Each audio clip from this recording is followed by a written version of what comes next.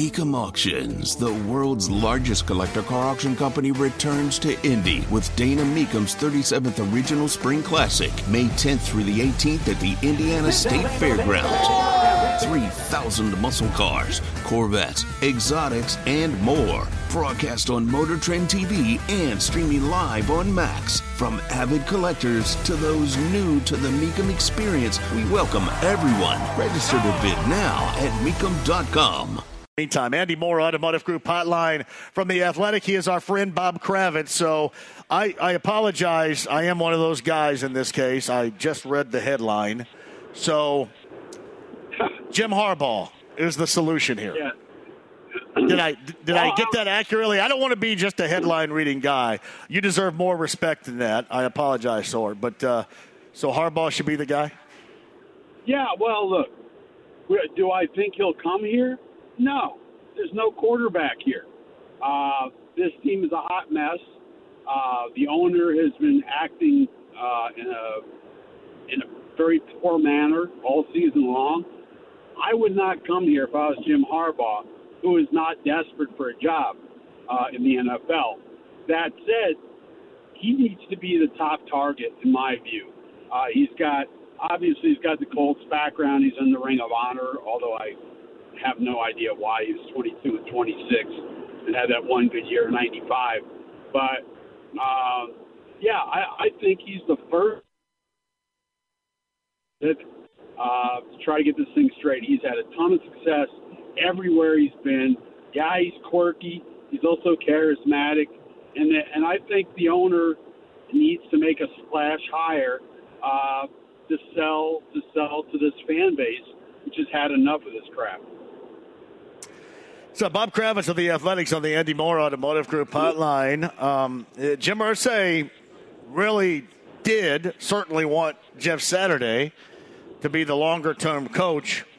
And I've said this, I still believe he wants him to be the longer-term head coach. I think the problem is when you thrust him in there like this, anybody was going to see these similar results, Bob. I mean, anybody. Bubba Ventrone, John Fox, anybody was going to see this team look like crap. And now, no matter what you want, and you want him to look as good as possible to sell to a fan base, now this fan base believes this is a joke hire, much like a lot of the national folks did when this hire was made. So that's an issue. I completely agree with you, which means I need to get my head checked. But honestly, if he really wanted Saturday, he should have played it out with Reich or gone to John Fox or Ventrone or whomever, Gus Bradley. Let them take the lumps. And then at the beginning of the season, when Jeff's got like an entire off season to prepare, then you hire him. At this point, he's not attractive. He's not. There's no way you can sell Jeff Saturday to this fan base, assuming they don't win another game, like maybe Houston, because Houston will be in full tank mode. But there's no way you can sell Jeff Saturday to this fan base. That's why I think you have to at least make the effort to go after Jim Harbaugh, because to me, he is the best candidate based on his history here in Indy, based on his history of success with the San Francisco 49ers, at Michigan, hell, at University of San Diego. I mean, he's been successful everywhere he's gone. Is he a strange dude? Yeah, he is. But, they've had really good, nice guys here for years and years and years, and I think they need somebody who's going to kick some butt around here. And I think Harbaugh is the best candidate toward that end. What's so ridiculous about this is, you hire Jeff Saturday if you're Jim Irsay because you really do want him to be the coach. You believe in him, and you want him to get his feet wet, and then you want to see, proven positive results. But, as it stands, after that Philadelphia game, we have all now zeroed in on the conclusion, Bob, where the best results for this team in the longer-term future is losing games. Thus, the coach that you're trying to believe in, that you're trying to sell everybody, the best case scenario would be him losing games. So it really doesn't make any sense where he ended up hiring him if he wanted him around longer term. Because as you mentioned, as I mentioned, this is going to be an impossible sell. Right. And, I don't know if it was Jake or Kevin this morning. I just was listening to your promo before I came on, and somebody was saying, it's time to bench Matt Ryan. For who? I mean, seriously, for who? You're going to lose every game except for the Houston game, no matter who you put out there. Ellinger, Foles, bring back Scott Tolzien, for God's sake. Whoever you put out there is going to get their head beat in. And, have I seen enough Matt Ryan? Sure. But none of these guys are going to make a difference. So they're at cross purposes. They want Jeff Saturday to look as good and as attractive to the fan base as humanly possible. And, look, we've seen 2 of the last 3 games where he's made some serious errors, clock management, throwing the challenge flag. I realize that veteran coaches make mistakes, but I think we're seeing his lack of experience show itself. Bob Kravitz joins us. The other angle on this is the last 2 games have been a long-term fight organizationally to the top in Jim Irsay to get them to be able to host these standalone, nationally televised Monday night and Sunday nighters, to be on Sunday Night Football again as they were on the road in Dallas last night. I mean, this was something shiny that the owner wanted as well, and to have these results. Do you think at all that the past 3 games might be changing the mind of Jim Irsay on how he originally felt about Jeff Saturday? Boy, I don't know. I haven't talked to Jim about it. I would doubt it, but I think Jim is smart enough to know that if they go whatever, 1 and whatever, 2 and whatever, under Jeff, which is what's going to happen, that's an impossible sell to this fan base. I just don't see how you can bring him back. Look, he had no chance. He had no chance, and I give him credit for taking on the challenge. He did it for all the right reasons, but this is a mess. And look, none of this matters until they find a quarterback. And the good news about last night is they're moving up every Sunday and Monday. They're moving up in the draft order. So if they get to the top 10, then maybe they can make a move and get themselves one of the top 2 guys.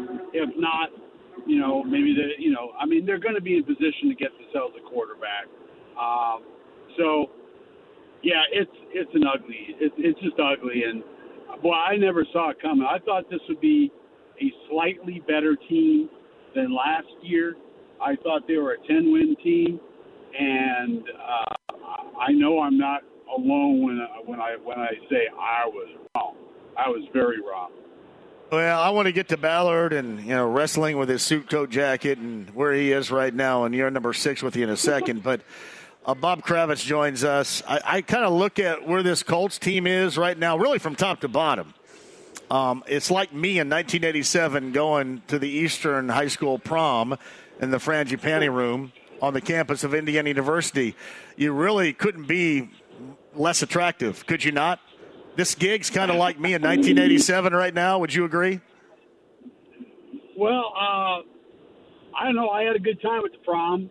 I look pretty damn good in my leisure suit. I'm just saying. I look pretty sharp. No, somebody had brought up Ballard before. I'd blow the whole damn thing up. I mean, it's been 6 years, and this is the result. That said, based on the people that I've talked to, the sense I get is that Ballard will be back. If you're asking me what's the best way to move forward, I think they need to start over. I think it hasn't worked. I realize he's had a million quarterbacks, but part of that's on him.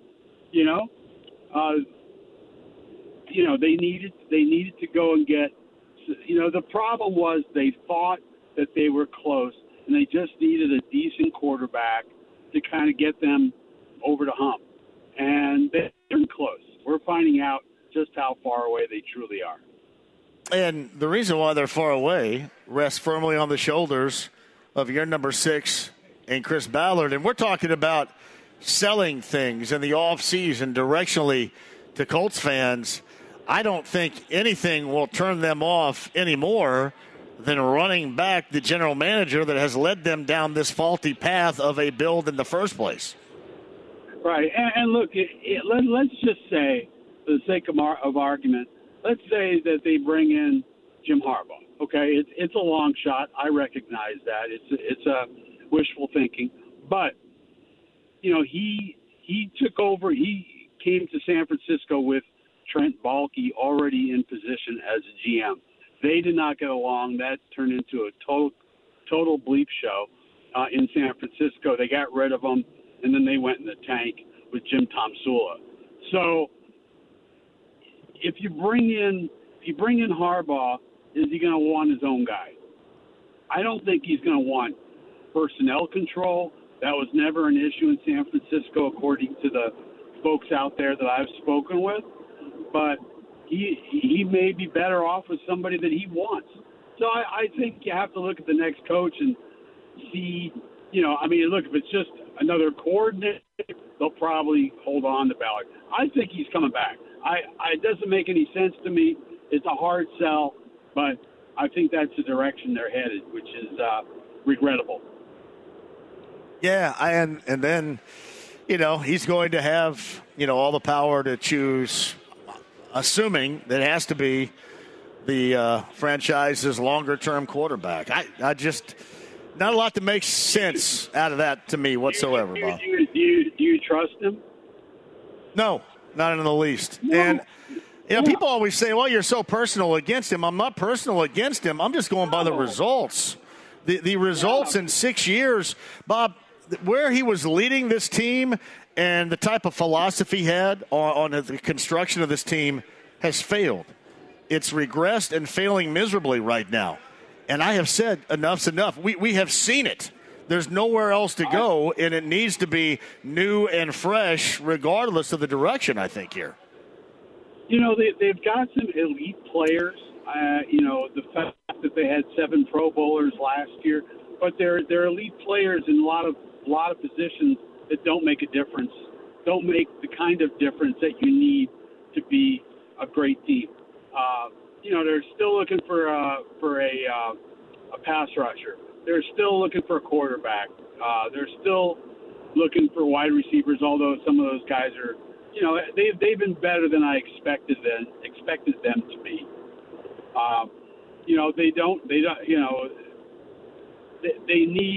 They need to rebuild this thing. I think it's going to be a long, kind of a long rebuild. But I'll tell you what, if you somehow get fortunate in the draft and you get a quarterback who's got the right stuff, it could be quicker than you think. Yeah, I don't know, man. I kind of look at it right here. I guess I'm a little bit more down on – I kind of put it in terms of Apollo 13 when they ask, one on the ship is good. I don't see a lot. And what I mean by that is not, Bob, that they can't be good in spurts or in moments. But there has not been this season, outside of maybe Grover Stewart, anything on this team that has been consistently good. You know what I mean? Consistently good to where it needs to be for this team to challenge even a 7-5 and right now disappointing Titans team, which has to make everybody sick. They're going to give anybody an opportunity to try to catch them. Just nobody else within this AFC South is good enough to even come close to trying to catch them. So that has to make Jim Irsay even more sick. Yeah, it's been a monument to underachievement. I think Gilmore's played well. Grover, Stewart, I think Buckner's had a good year. You can go across the board. A couple of guys have had decent years individually, but when you don't have a quarterback, everything looks bad. And the offensive line, they've been horrible. I mean, horrendous. But if you don't have a quarterback, you got nothing, and everybody's going to look bad. So that's kind of where they are. And, the question is, who's going to make the decision on the next coach? Well, I mean, we know who's going to make the decision, Jim Irsay. But, who's going to come in? What's he going to do with Ballard? It's going to be a really interesting offseason. I'm actually excited for the first time in my career to go to the Combine because we're going to be searching for QBs, baby. So Bob Kravitz of The Athletic, he's on the Andy Moore Automotive Group hotline. We've talked about, obviously, the coaching situation with Jeff Saturday, what was with Frank Reich, maybe the way this should have been handled. How bad, considering where they are organizationally right now, has this season been botched and by the owner, Jim Irsay? And what I say by that is, too, he also, with videos and tweets and conversationally, sets the bar so high and never reaches what he talks about they're going to reach. And people just kind of look at it, and now it kind of falls on deaf ears. Well, this is what we're going to do, and this is how much better we are. And, you're crying wolf here at this point regarding this team if you're the team's owner. Yeah, I was just going to say that. He's the boy who cried all chips in.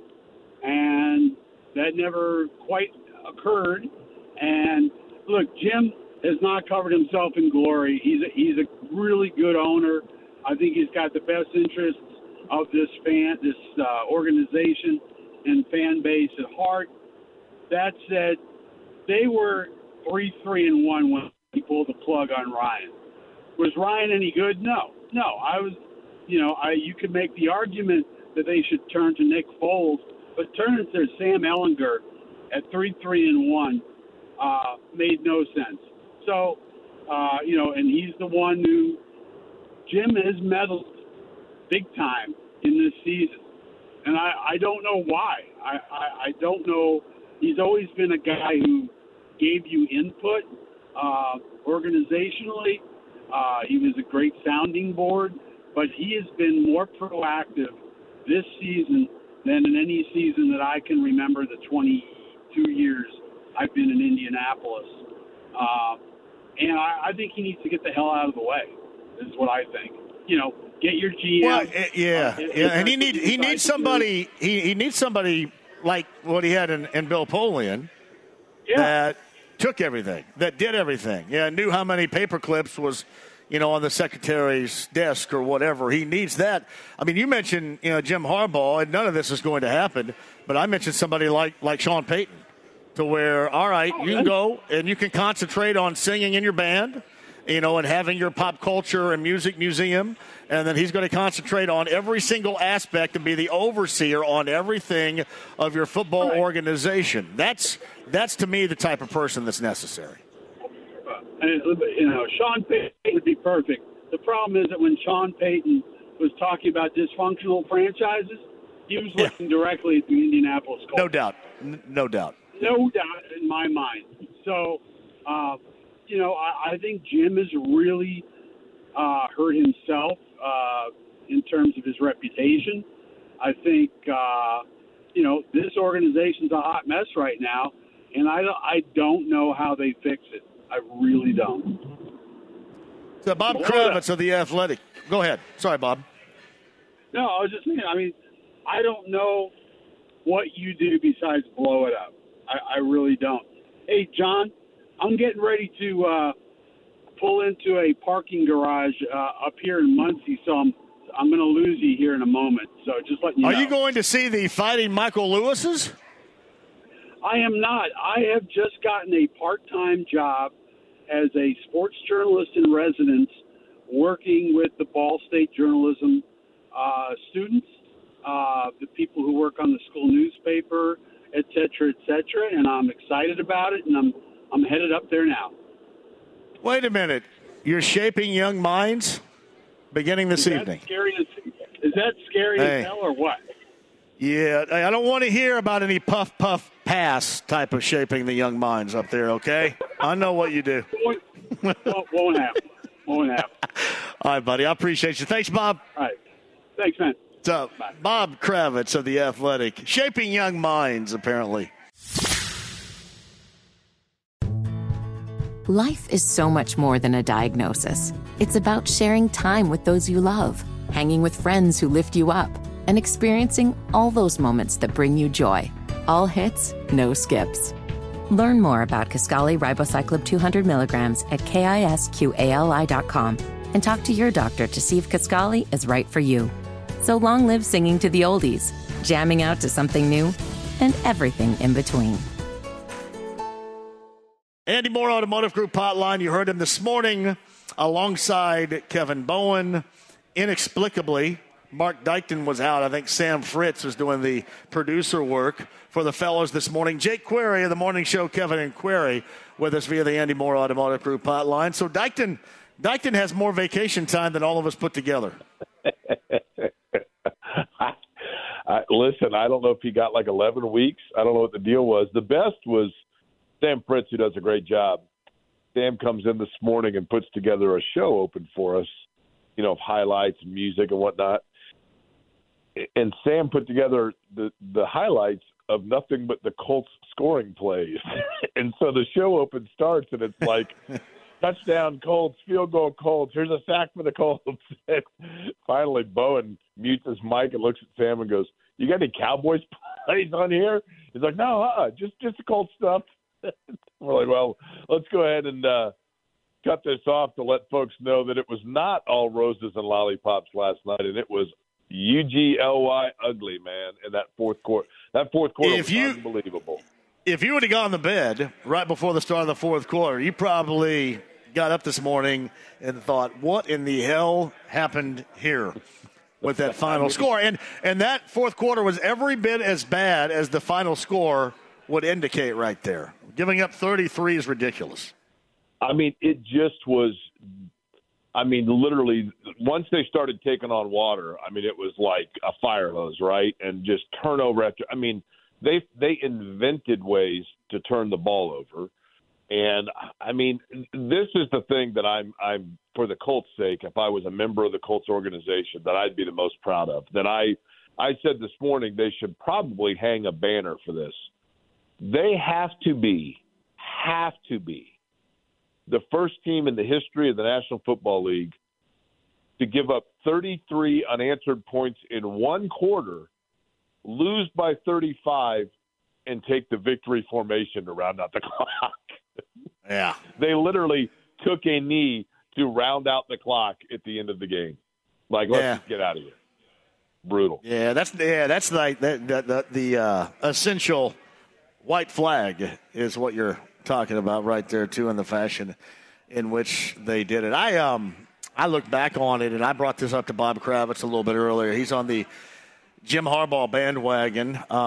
You and I were kind of talking about this off the air a little bit earlier. Maybe there's a slight bit of interest. Maybe it's more than that. I'm not sure. But I think what is, I guess, unfortunate from a Jim Irsay standpoint is I know what he wants. He wants Jeff Saturday, but, Jake, the problem is he thrust him into that situation where no matter who you're going to put in there, whether it was still Frank Reich or, Gus Bradley or John Fox or whomever, the results were still going to be as we've seen it. And now all this in the past 4 weeks with that 1 win and 3 losses, and especially the last 2 on Monday night and Sunday night, they're all on the shoulders of Jeff Saturday. And that's how everybody views him, as not ready for this gig. Whereas if you just wait and let the season play out, then you can take a shot at him in the offseason, give him an offseason to work his way with his team, become a head coach, do all that, and not put him in the situation in which you did. I think that really sheds a light on a lot of fans right now believing Jeff Saturday's not it, and I think that's the fault of the owner. Okay, I thought about this last night, and follow me here because this is probably totally out of left field, okay? Is it possible, and maybe it's giving Jim Irsay too much credit here, I don't know, but is it possible, John, that Jim Irsay knew as soon as he was ready to move on from Frank Reich, he knew exactly who his guy was going to be? Now, you have to go through the Rooney Rule and the processes, but he knew exactly who he was going to get. He knew exactly how much he was going to pony up to get that guy. And he knew that any other person that he put in position as an interim, be it Gus Bradley or John Fox or somebody of that ilk, that there would be expectation and pressure both internally and externally to go ahead and make that person the permanent coach if they had any success whatsoever. And there would be some explaining to do or some awkward nature to it if they went elsewhere. So he went completely outside of the box with Jeff Saturday, knowing that there would be very little expectation that means that Saturday would be retained as the full-time coach next year, or that if he decided to go elsewhere from Jeff Saturday, that the expectation would be that Saturday was never thought of as the guy anyway. And therefore, this was all calculated because he has known from the get-go that Jim Harbaugh was his guy, and he was going to back up the Brinks truck to get him. And so it didn't matter who the interim was. You believe that? Does that make sense at all? Do you believe that? I'm not saying I believe that he would want him, but to me, my belief is, and again, I could be clearly wrong, my belief is that Jim Harbaugh would not be ready for this gig right now. Maybe wouldn't even want this gig right now. Well, what I'm saying is if Jim Irsay, and I'm presenting this as just as a potential scenario. Understand. I don't think this is fact, but what I'm saying is I don't think you can rule out that Jim Irsay Jim Irsay hired Jeff Saturday as his interim coach for one of three reasons. Number one, because he really truly wanted to test his mettle as a coach and thought he might have something in him where he found a diamond in the rough. Number two, because he just felt like his franchise was in disarray and he trusted Jeff Saturday to be able to get the hands on the wheel and back in the center lane. Or number three, because he knew that he already had who the guy was that he was going to go after, and so Jeff Saturday allowed him an interim coach that nobody was going to expect or pressure him to hire full-time. Now, I think it's probably option A there, but I don't think you can rule anything out. I do believe I have zero credible information or tip on this. I want to be clear on that. But I do believe that Jim Harbaugh is his primary target. And I think that when you look at what Frank Reich was reportedly making, which is about on par with what Jim Harbaugh is making at Michigan, in particular if Michigan wins the championship this year, but even still, with the Big Ten expanding and the things being kind of realigned a little bit, et cetera, I think Harbaugh would have interest personally, especially when I think Jim Irsay might throw him really good money. But I do think that Harbaugh is on a very short list, and that list probably is on a Post-it note. Yeah, I think this, Jake. I think that he hired Jeff Saturday on an interim because that's who he wanted and still wants to be the head coach this year. And that's why I brought up the fact that, you put him in a spot where anybody was going to fail to this point in the season with this group. And, now you're not going to have the fan base as much as it could have been on your side. There still would have been some skepticism if you would have done this in the offseason. But now this bad team is going to be attached to him this year. And I think that hurts Jim Irsay's selling point. And you may be right. He may ultimately want Jim Harbaugh, but I think he really wants Jeff Saturday to succeed and be the head coach here going into next year, more so than anything else. Yeah, that may be. I mean, and I'll be honest, I trust you on that. I mean, I think you may be more dialed in there, but I do think, here's the thing. I do believe that if he so chooses, that Jeff Saturday will be a part of the organization next year in some way, shape, or form. I don't know if you can say that for everybody, but I think you can more definitively say that outside of Jim Irsay, obviously, about Jeff Saturday than anybody else. But look, they're not very good. I mean, that's the bottom line. They're not very good, and Saturday's been put in a tough spot for certain. I think they'll still win another game because I think they'll beat Houston at the end of the year. But outside of that, their schedule is not very favorable for them to get any sort of footing here whatsoever. I just feel like last night, you and I talked earlier, John, off the air, and I think we both agreed to the fact that last night was kind of the final nail in, okay, talking in terms of the speculation of things turning around for this year or whatever else officially died last night. I know mathematically it's still a possibility, but it's over, and I think they know it's over.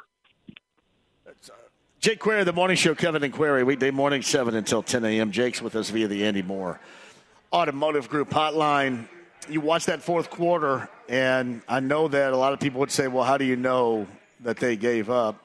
How do you know that they dialed it down? That looked like a defense that decelerated and a resistance that was clearly there early in the game when the game was still in doubt and when they were playing decently. And I can kind of understand when you have that landslide of mistakes because of your offense fall on your head, yeah, you probably would be inclined maybe to back away a little bit too. But I thought that was evident, and I thought that probably is something else that's going to fall on the shoulders of the interim head coach. If anybody goes back and watches that, I'm sure, as they're doing today and will do for the better part of the week or the bye week coming up. So I thought it was evident last night that their resistance with what was going on with that 33-point fourth quarter was not there. And I don't care who you are, that's still disappointing to see. My favorite statistic from last night, and it might be my favorite Colts statistic of all time. And I'll give a little bit of pass to the defense because they've been put in tough spots. I mean, look, they got no rest, right? Because every time they came off the field, then boom, there was another turn. I mean, at one point they turned it over, fourth straight possession. And you're thinking, good Lord, I didn't even have time to figure out what flavor Gatorade we've got, and I'm back on the field again. But my favorite statistic is that last night, and I tweeted it, I said it this morning, so my apology for the redundancy, but I don't think I've ever seen this, John, ever. A box score for the Indianapolis Colts where they had a seventh-string offensive lineman, seventh round drafted offensive lineman, a fourth-round drafted tight end, an undrafted free agent wide receiver, all credited with a tackle, but a second-round drafted defensive tackle that did not have a solo tackle last night. That is the most awesome stat ever, and that right there is indication that nothing went your way and that the other team's defense was moving the ball more than your offense. I mean, just every single aspect of that fourth quarter was a total and utter disaster, and it illuminated in one quarter, literally, one quarter last night personified this season's Indianapolis Colts because the game started out with a little bit of promise, and then the roof caved in, and it went to hell in a handbasket. The season started out with somewhat of promise before Houston, before that ugly tie, and then things quickly went to hell in a handbasket, and then everything got away from them. And that's exactly what happened last night in the game itself. In the areas that we've talked about ad nauseum all season long as being glaring that were never addressed, all came to fruition last night and burnt them in a 33-0 quarter. Ridiculous. So, Jake Query on the Andy Moore Automotive Group hotline. If you don't mind, I do want to double back. The point you made regarding Harbaugh and your belief from what you hear. And let me go a different direction with you here. From Jeff Saturday, the coach, to Jeff Saturday, the evaluator. And we've been highly critical of Jim Irsay, highly critical of Chris Ballard, highly critical of Jeff Saturday now and this team from top to bottom. But is this maybe on the other side of things, a Jim Irsay plan of Jeff Saturday, as he mentioned before he got the gig, evaluating this team to where ultimately their bigger goal is to get a bigger, more well-known, certainly more experienced head coach in here. And then as we've talked about before, leaving Jeff as the general manager or Jeff as the player personnel decision maker, something like that. Is this a part of that major plan? Do you believe that to be the case? I don't. My challenge here is this. My worry, I should say, John, is that Jim Irsay maybe made reactionary decisions without thinking things all the way through, which contradicts what I said earlier. I mean, I think everything's on the table. I mean, I think it's possible that there was a long, thought-out, pre-planned process in place, and this is part of it.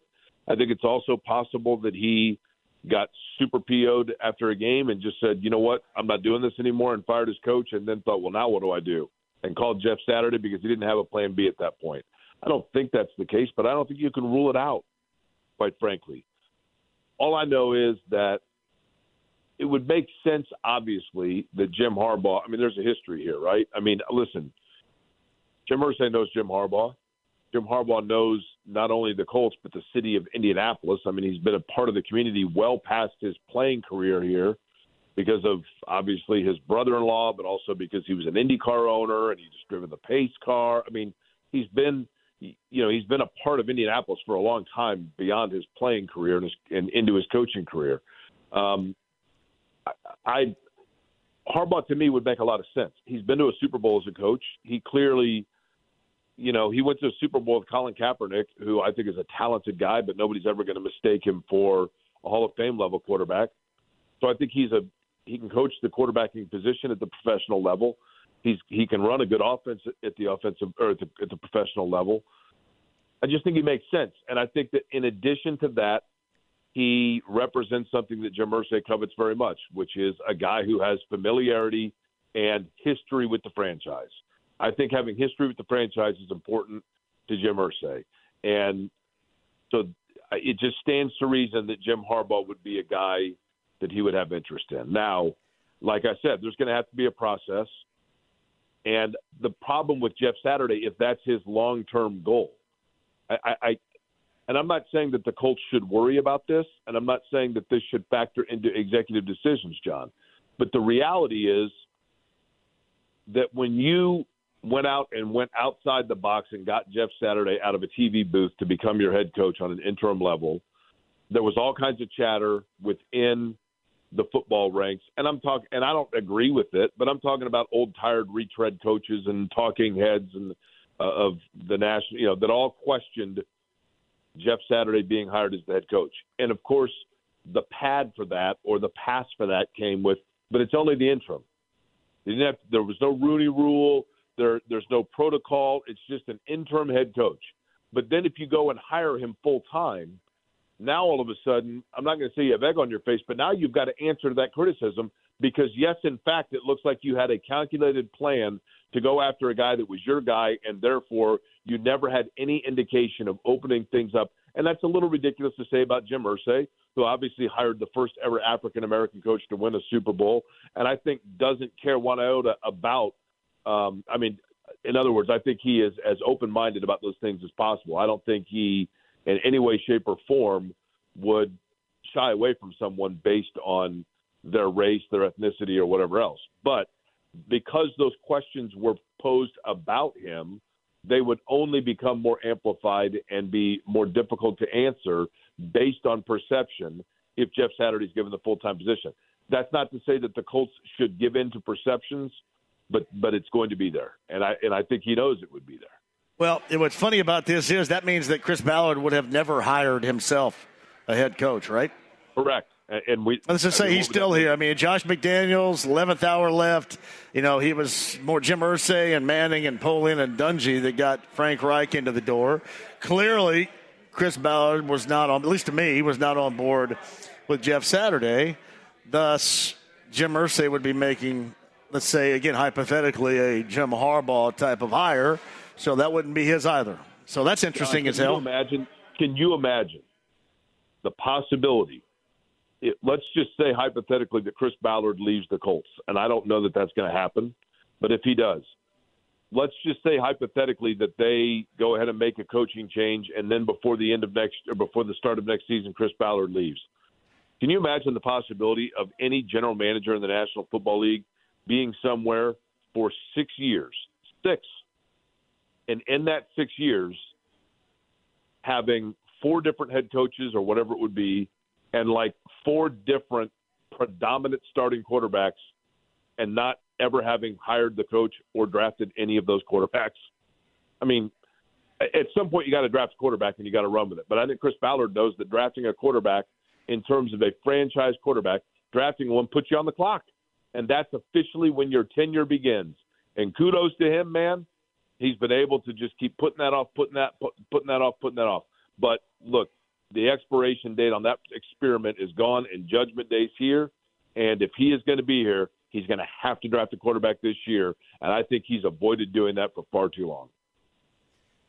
Jake Query's on the Andy Moore Automotive Group hotline. I do want to switch gears. So you believe that Jeff Brom is going to find round number 2 reportedly a possibility to land in his hometown of Louisville with the Cardinals? Think that's going to end up happening? I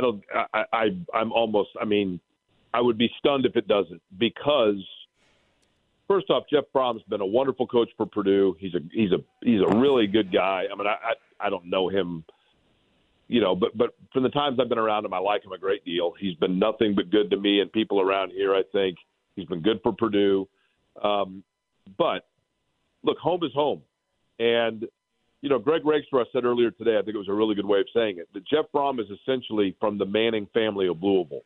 His father played at U of L. His sister is a collegiate star in the area, not at U of L. His brothers played at U of L. He played at U of L. And when the last go-round, there were some obviously premature and ill-advised reports that he had accepted the job there, but I don't think anybody that was doing their due diligence said that. And then in the end, obviously, he did not end up going there, but he has addressed that, including as recently as last offseason, to a function in Louisville where he said, listen, the timing just wasn't right then, but you never say never. And the reality is that Purdue is coming off of a good season where they went to the Big Ten championship. With the way things are going to be restructured within the Big Ten, that's going to be challenging to get back to that point. And he's left Purdue in a better situation than when he arrived there, if he were to leave. I don't see how he turns it down, to be honest with you. And I applaud that. And I think people should respect that and say, you know what, there's no place like home. And that's what it is for Jeff Brom. And I think now it just seems like the stars have aligned and the timing's right. That'd be interesting. Boilermaker fans would freak out a little bit over that, I would imagine. I know. The good news is he's left the program in a spot where I do think it's probably, there's some stuff in the cupboard there for somebody if they want to go out and try to get a coach. I think there are guys that would want to come there because they've got good players and they've had some success of late, and the fans are interested. And look, well, they are the Big Ten West. I mean, they're Big Ten West, and even with USC and UCLA coming in, that's still going to be better than being locked in football in the Big Ten East. So, right, for sure. I mean, who the hell knows how long Lincoln Riley is going to be at USC anyway? Too. I mean, who knows? But maybe longer than what I suggest right here. Pacers, part 2 of a back-to-back tonight. I don't know if you watched them last night lose to Portland. Get Golden State coming up later on tonight. No Tyrese Halliburton or T.J. McConnell last night. Looks like the same two. Certainly Halliburton's not going to play later on tonight. You look back at this trip, and it looks, as of right now, this may end up being a one winner from these 7 that they played out west. Yeah, and this is kind of what they were warning us about, right? Was, listen, there are going to be some times, some growing pains and some tough stretches. The thing that not as of concern, but I think that we're already starting to see, Benedict Matherin's a wonderful player, and he's going to be a great player for this franchise for a long time. But, rookies, man, it's tough. I mean, they're not used to playing this many games in this short amount of time and flying around and doing it. And, we saw it with obviously with Duarte. I'm not saying he's hit the rookie wall just yet, but you definitely go through peaks and valleys. His production and his energy's dropped just a little bit. And not having Halliburton out there, who has been spectacular this season, not having him out there obviously hurts them. And then, all of a sudden you lose both your point guards, you're hurt a little bit there. But, they come back, and then they obviously, I think Washington, after they go to Minnesota, do a chance to write things out. But, John, this is probably the reality, right? I mean, I know that they got an unbelievably good start, but they're probably realistically a 35 to 40 win team this year. But I love the fact that the nucleus is strong and the outlook is positive, and you can see silver linings for them. It's different than the Colts situation where it's just hard to grasp at reasons why there's optimism. Optimism was big on Wednesday in Bloomington. I'm not saying it faded at all, but it was a similar issue. It's funny. Mike Woodson said before that game at Rutgers, Jake, on Saturday. I think he said that to Don Fisher, that rebounding would be a key, and they just got absolutely worked in the first half on the defensive glass by Rutgers. And then, obviously outside of Miller Kopp not being able to knock down outside shots, and then Rutgers, they pack in on Trace Jackson Davis. He makes some mistakes trying to get the ball out of there, struggles with finding any sort of rhythm whatsoever. We've seen that song and dance from IU teams offensively before, haven't we? We have, and I think, a lot of teams are going to go to Rutgers, and I don't know how good Rutgers is this year, but that's, they play well at home. They can D up a little bit. The challenge for Indiana is going to be in games when, Trace Jackson Davis, they're going to have days when they collapse on him. I mean, there's no doubt about that. And there's going to be, there is challenge there. You can offset that if you can score from the outside. And if you're not shooting the ball well, I know Miller Kopp shot the ball well, but outside of that, if you've got games where Xavier Johnson, Tamar Bates, Race Thompson, where they're giving you no mid-range or outside game, and Trace Jackson Davis has defenses collapsing on him, you're going to be in some trouble. And I think you're going to see teams in the Big Ten do that, just try to out-physical Trace Jackson Davis, take him away, and then take your chances. And you can do that against Indiana because they don't have, I don't think, the consistent outside shooting still that they'd like. When Xavier Johnson's on, he's a very good player, but he is still a streak shooter, and if their shots are not falling from the outside and you've taken Davis away, Indiana's in some trouble. Now, having said that, I think they're going to be fine, and I do think that Indiana, the way that they guard in particular, they're going to be able to offset that on some nights. But there are going to be nights where they struggle, and certainly Rutgers is one of them. Hey, listen, I said this earlier, too. I mean, Purdue and Zach Edey against Minnesota was outstanding. But they're going to hit a run or two along the way. It's just inevitable. And it's going to be how you respond from that, and to keep those situations in the Big Ten for both of those teams at a minimum. No doubt about that. All right, man. I appreciate you more than you know. What do you guys got coming up on the big show in the morning? Tomorrow morning we'll be talking, obviously, look, the Colts discussion will continue for certain, but we're going to talk a little Purdue football and find out more about this Jeff Brom situation and what that might mean, and then we'll be taking a look back at the Pacer game as well. Yeah, later on. You going to stay up and watch it? Probably. I'm up till like 1 every night anyway. Yeah. The other night I was watching, what the hell was I watching? Forget what I was up watching. It was really late, but a movie from 1983 came on called Blame It on Rio. Have you ever seen it? Of course. You kidding me? Michelle Johnson and Demi Moore were running around on a Rio beach with no tops on. There was frontal nudity. And it's weird. Like, I thought it was much better back when I was 13 than I guess it looked when I was 53. Right? That was weird. But I'm thinking, how's Michael Caine getting in on this? Hello, Michael Caine, what in the world's happening here? Prime Demi Moore is something else, man. She still looks good. Would you go that era Demi Moore, or would you go 90s after Demi Moore? Which one do you like better? The striptease Demi Moore, or the Blame It on Rio Demi Moore, or the About Last Night Demi Moore? What do you got? I like experience, man. Unlike the NFL with my quarterback, I like experience. I tell you what, I love About Last Night. I couldn't stand Elizabeth Perkins. I thought, who in the world would want to date this? She was just a prune-faced griper the entire time. Good Lord, man. Good thing you have a hot friend, because nobody's going to be hanging around your ass. Yeah.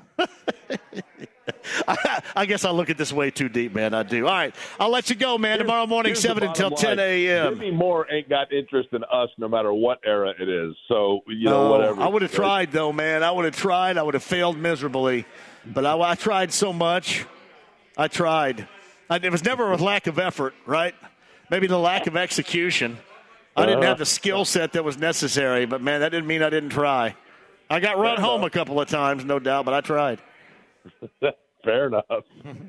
Take it easy, buddy. I have to watch that tonight. You got it. It's Jake Query right there. Morning show, Kevin and Query, weekday mornings here, 7 until 10 a.m. on The Fan.